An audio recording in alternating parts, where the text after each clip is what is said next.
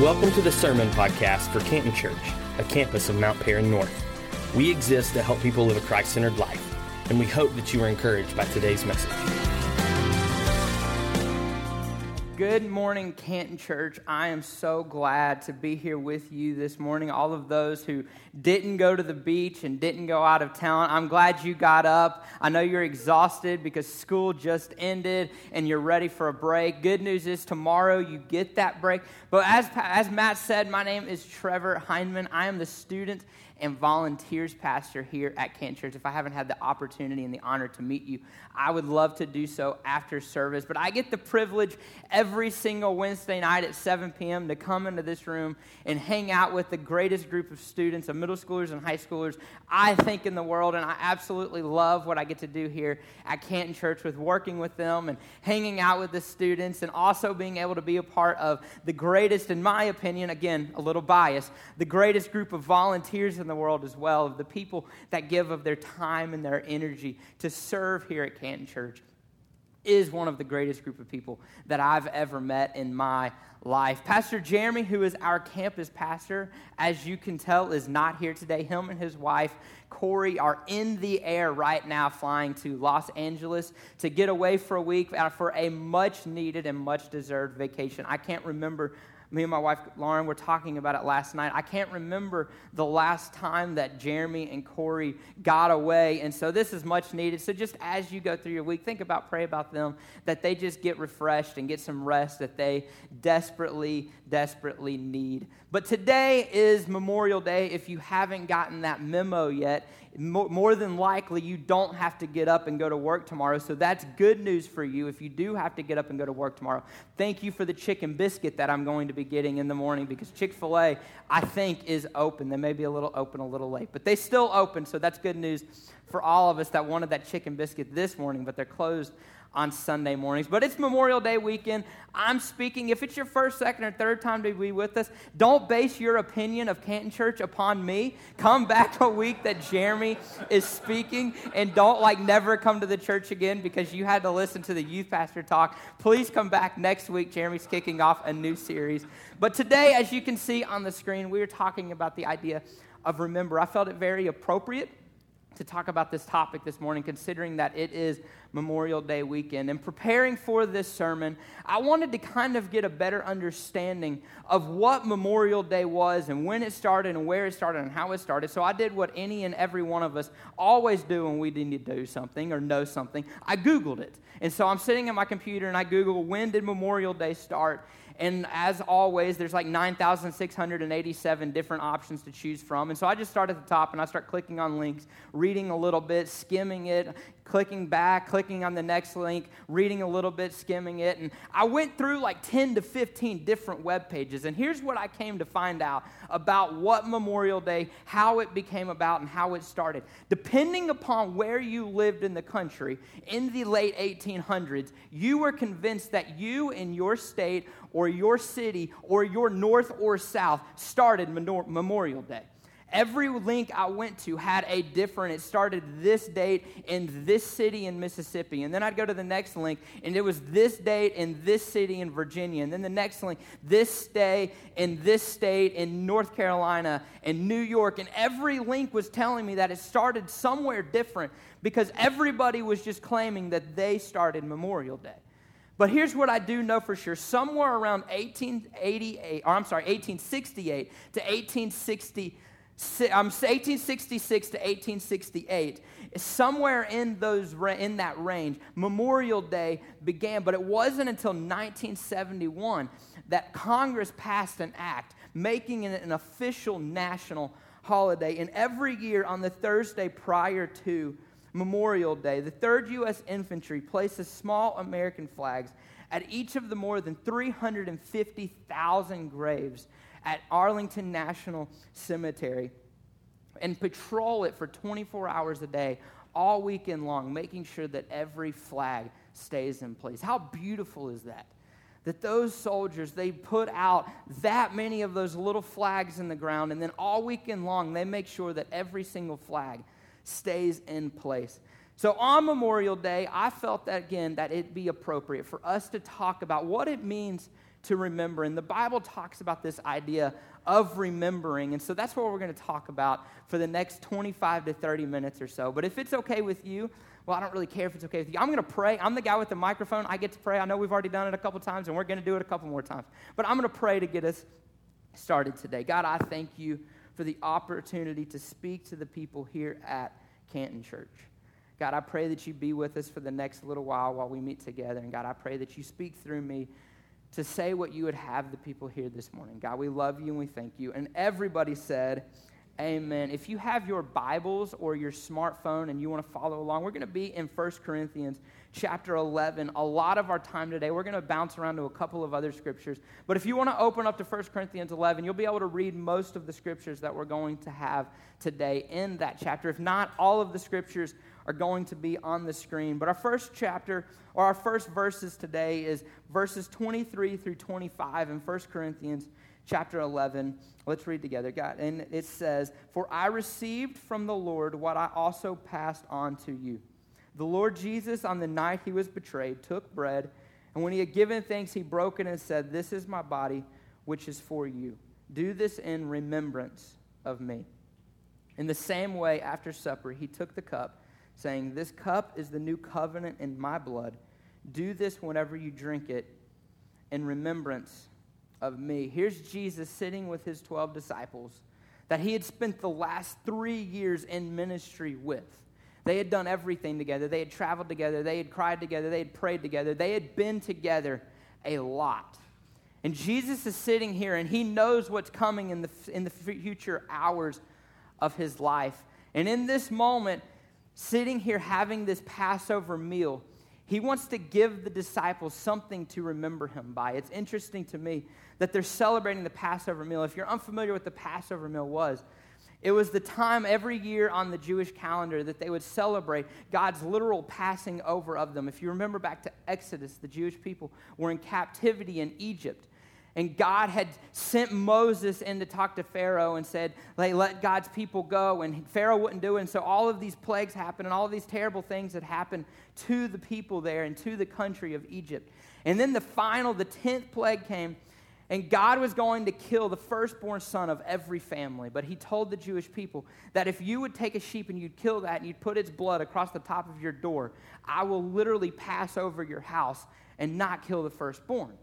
And so every year, the Jewish people would come back together and they would celebrate this. They would have a meal together and they would remember what God had done for them. I'm going to talk about this in a second, but it's interesting to me that in a moment where they're celebrating what God had done for them, Jesus is giving them something new that for the rest of humanity, we would be able to look back to remember that God had done something for us. So imagine, if you will, Jesus is sitting here with his 12 disciples, and he takes this bread and he breaks it. And as he's breaking it, you've got to know that he's thinking in the back of his mind that this is going to be my body in just a couple of hours. He knew that his body was going to be broken. He knew that nails were going to be driven into his hand. He knew that he was going to be whipped on his back. And then he took that juice, that red wine, and he poured it out. And he knew that as he was doing that, it was so symbolic. It had to have meant so much to him that he was giving them something to remember for the rest of their lives, that Jesus poured his blood out for me. In his last moments, with all of them gathered together, Jesus uses that moment to give them something to remember him by forever. In the verse we just read, it said, he took bread, and when he gave thanks, he broke it and said, "This is my body, which is for you." And then he said these beautiful, powerful words, "Do this in remembrance of me." He knew what laid ahead of him. He knew that this would be one of the last times that he would ever be able to sit with his disciples and enjoy a meal. And he wanted to give them something that after he was gone, every time they sat down together for a meal, they can say, "You remember the sacrifice that Jesus made for us? You remember that time that we sat with Jesus and he broke bread, symbolizing his broken body that we all saw hanging on the cross? You remember that time he poured that juice out so that we would always remember that his body was broken and the blood poured out for us. Today, we're going to look at 3 things that the Lord's Supper encourages us in our lives to do on this Memorial Day weekend. The first thing, if you take notes, you can write these things down. If you don't take notes, they'll all be up on the screen. But the first thing that the Lord's Supper encourages us to do is it encourages us to look within. When you take communion, it encourages you to look inside yourself, to examine yourself, to see where are your flaws, to see what are the things that you need to work on, what are the things that you're holding on to that you need to give to God. I'm reminded of a story of a 10-year-old boy who was attending church with his family. And it came time, and in their services, they always did communion, and it came time for them to do communion.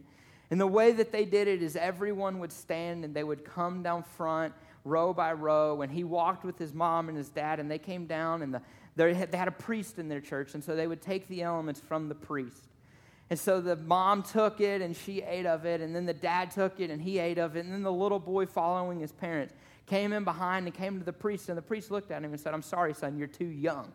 Well, this just ticked this little kid off. And so he goes back to his seat, and he's sitting on the end of the row, and he just kind of crosses his arms, and he's just fighting mad. Like, I came to church, and all of the adults got to do it, and I didn't even get snack today. Like, he's just mad. You know you've thought it. You've been so hungry, you're like, this may hold me over until lunch. Maybe it's just me. Maybe it's just me. I'm just kidding. So he's sitting there on the end of his row, and he's just mad. I don't understand why everybody got to do this, but I didn't. I'm too young. Well, then it came time for them to take up the offering.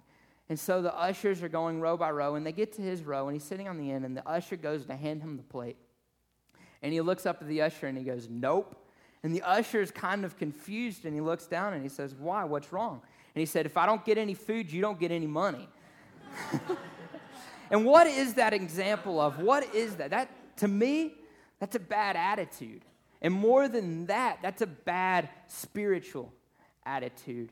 And if I could say so respectfully this morning, I think that there might be some of us in this room that sometimes have a bad spiritual attitude. Maybe this morning or another morning, you and your spouse got into a fight on the way to church. It happens. And so you got into a fight, and then you came in, and during worship a couple of minutes ago, you weren't able to worship because you were still just so ticked off because of what was said in the car on the way here. Or maybe you've just kind of made your life part-time about God and full-time about yourself.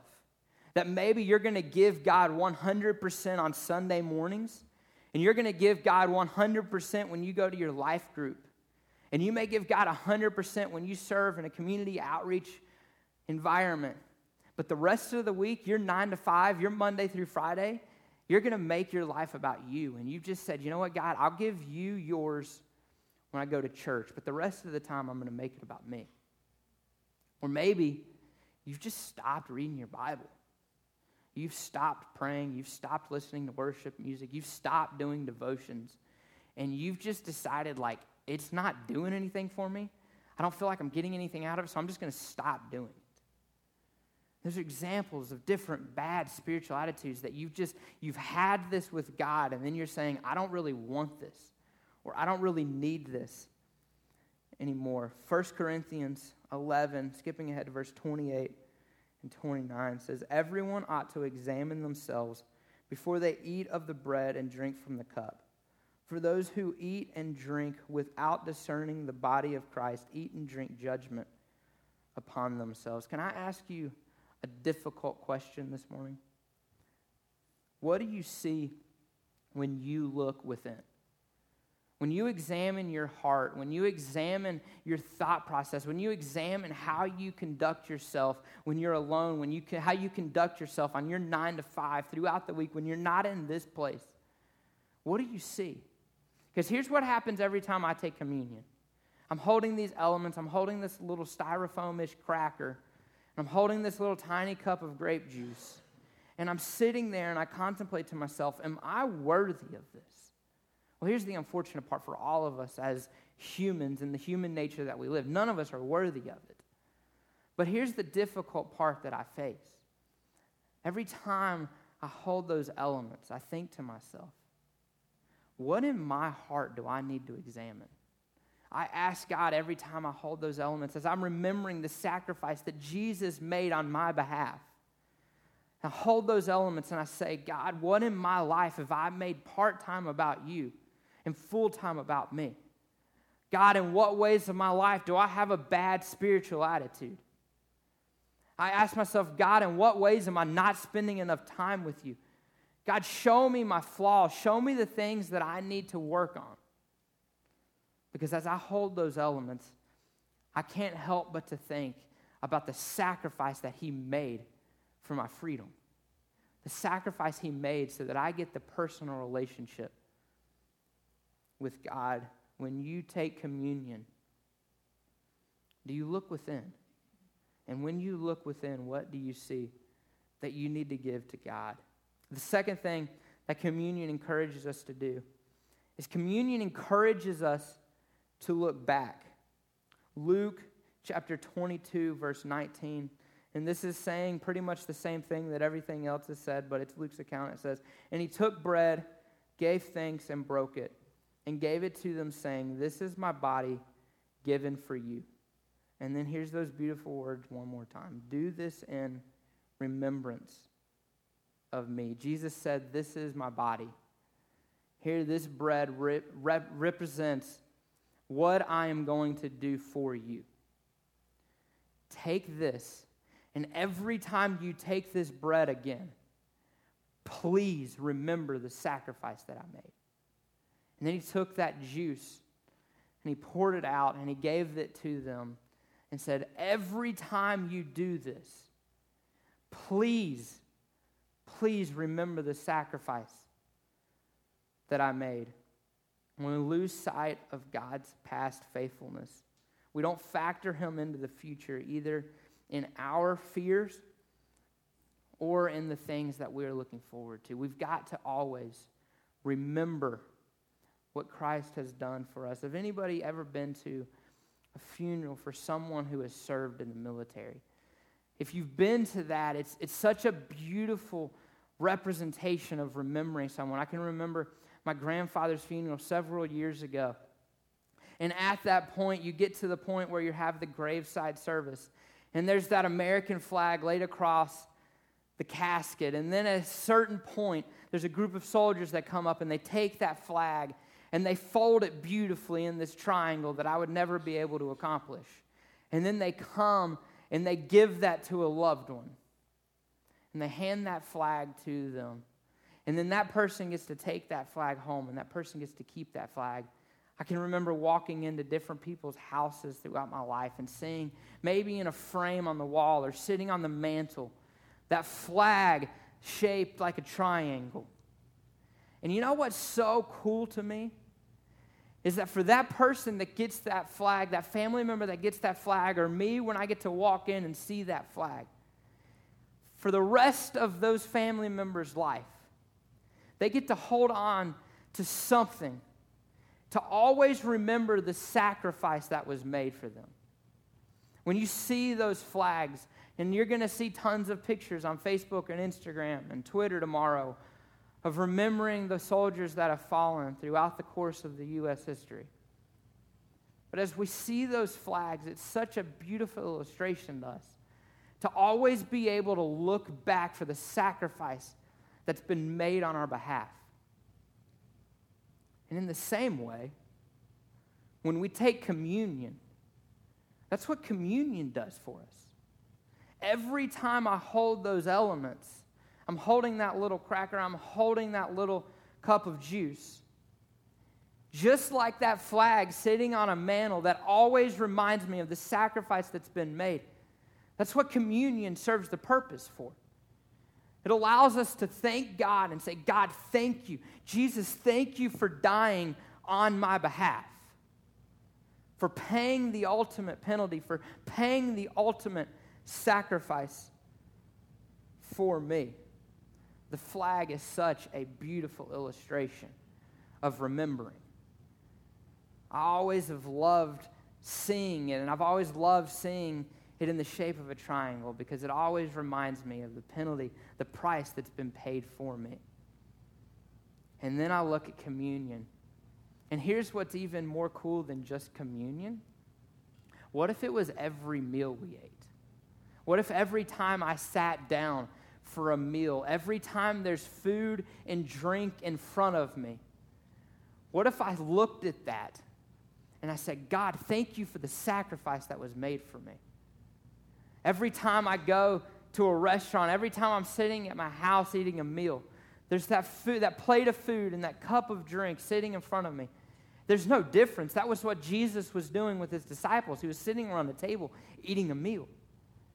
And he took something so ordinary, so plain, and made it so beautiful so that for the rest of humanity, every time we sit down at a table, every time we have a plate of food, every time we have a cup of drink, we're able to say, God, thank you for the sacrifice that was made for me. The next thing that communion encourages us to do, the third and final point, is that it encourages us to look ahead.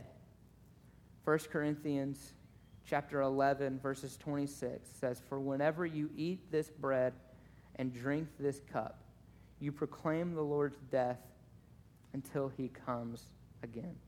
Communion encourages us to look ahead to the return of Jesus Christ. Growing up, I was like the stereotypical church kid.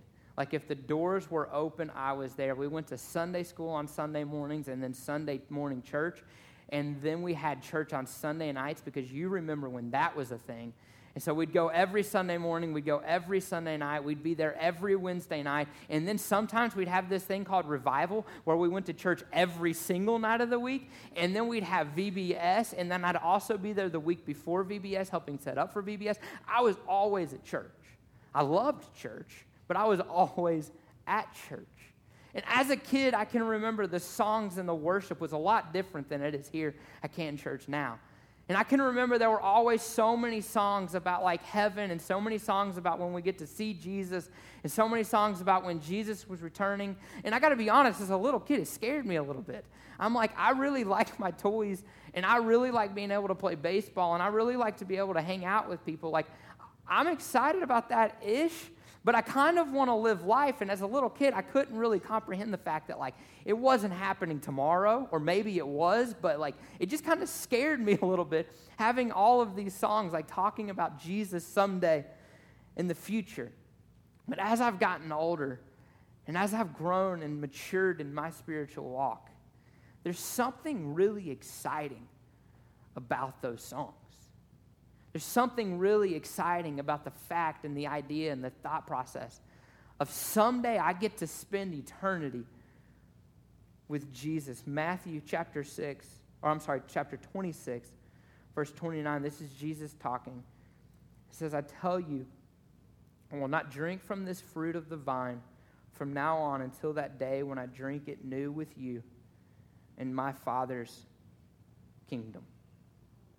How incredible is that? That there comes a day in all of our lives that if we've chosen to walk a life with Jesus, if we've chosen to live this Christ-centered life, if we've asked him to come and be the Lord and Savior of our lives, there comes a day where this meal that he had with the disciples, you and I get to sit at a table with Jesus. And our loved ones that have gone before us, and friends and family. And Jesus gets to take bread and he gets to take this juice and we get to have that moment with God in his presence, in glory. Communion, it encourages us to look within. It encourages us to look at our own heart, to say, God, reveal my flaws to me. God, show me what I need to work on. Show me the things in my life that I need to surrender to you that I've been holding on to for far too long. Communion, it encourages us to look back, to thank God for the sacrifice that was made on my behalf, to say, Jesus, thank you. Because here's the reality. I don't think that as Jesus sat here with the disciples, that he was excited about what was coming. In fact, I think the complete opposite. I think there might have been a little shake in his hand as he was holding that bread. As he was saying, this is my body broken for you. And in the back of his mind, he's saying, man, that's going to hurt. Then he took that juice, and I got to think there may have been a little quiver in his hand as he poured that juice out, knowing that he's telling the disciples, this is what's going to happen to my blood in just a couple of hours. But in a moment that they were celebrating what God had done for them in the past with the Passover feast, Jesus is saying, you know what? I want to give everybody that lives from this moment on something to always be able to look back to. Something to always be able to say, I remember what Jesus did for me. I remember the sacrifice that was made for me. Because Jesus took something as simple as juice and bread and said, I want to change people's lives with this. So every time you have this again, always remember me. And the third and final thing that communion encourages us to do, and it encourages us to look ahead, to be excited about being able to someday, just like he said in Matthew 26:29, I will not drink this until I drink it new with you in my Father's kingdom. Someday, we get that. And so today, in just a couple of moments, we're going to take communion together. Our sanctuary hosts are going to prepare to take or to come and to prepare the elements. They're going to start in the front. They're going to pass it down the rows, moving from the front into the back. I'm going to pray before we do this. But here's what I encourage you to do today. As you hold those elements, our band, when I pray, is going to come out, and they're going to sing a song. And as you hold these elements during this song, I encourage you to look within. I encourage you to reflect back, and I encourage you to look ahead. And if you've never asked Christ into your heart to be your Lord and Savior, I encourage you to pray this simple prayer, and you say, God, thank you for the sacrifice that was made on my behalf through your Son, Jesus Christ. Forgive me of my sins and be the Lord and Savior of my life. Let's pray. God, I thank you for that sacrifice. God, I thank you for your Son coming and dying for me, God. God, I pray right now for every person in this room that is going to take of the communion elements. God, I pray that they look within, that they ask the difficult questions, God, and they say, God, what are the things in my life that I need to reflect on? What are the things in my life that I need to change, that I need to give to you? Where am I being about me 100% and part-time about you?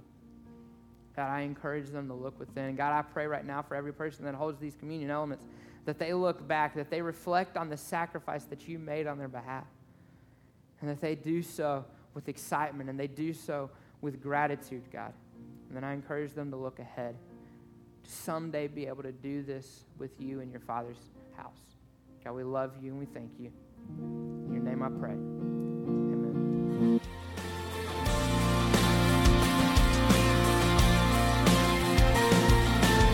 Thanks again for listening today. If you would like more information about today's message or about our church, we invite you to visit us at cantonchurch.com or facebook.com/cantonchurchga.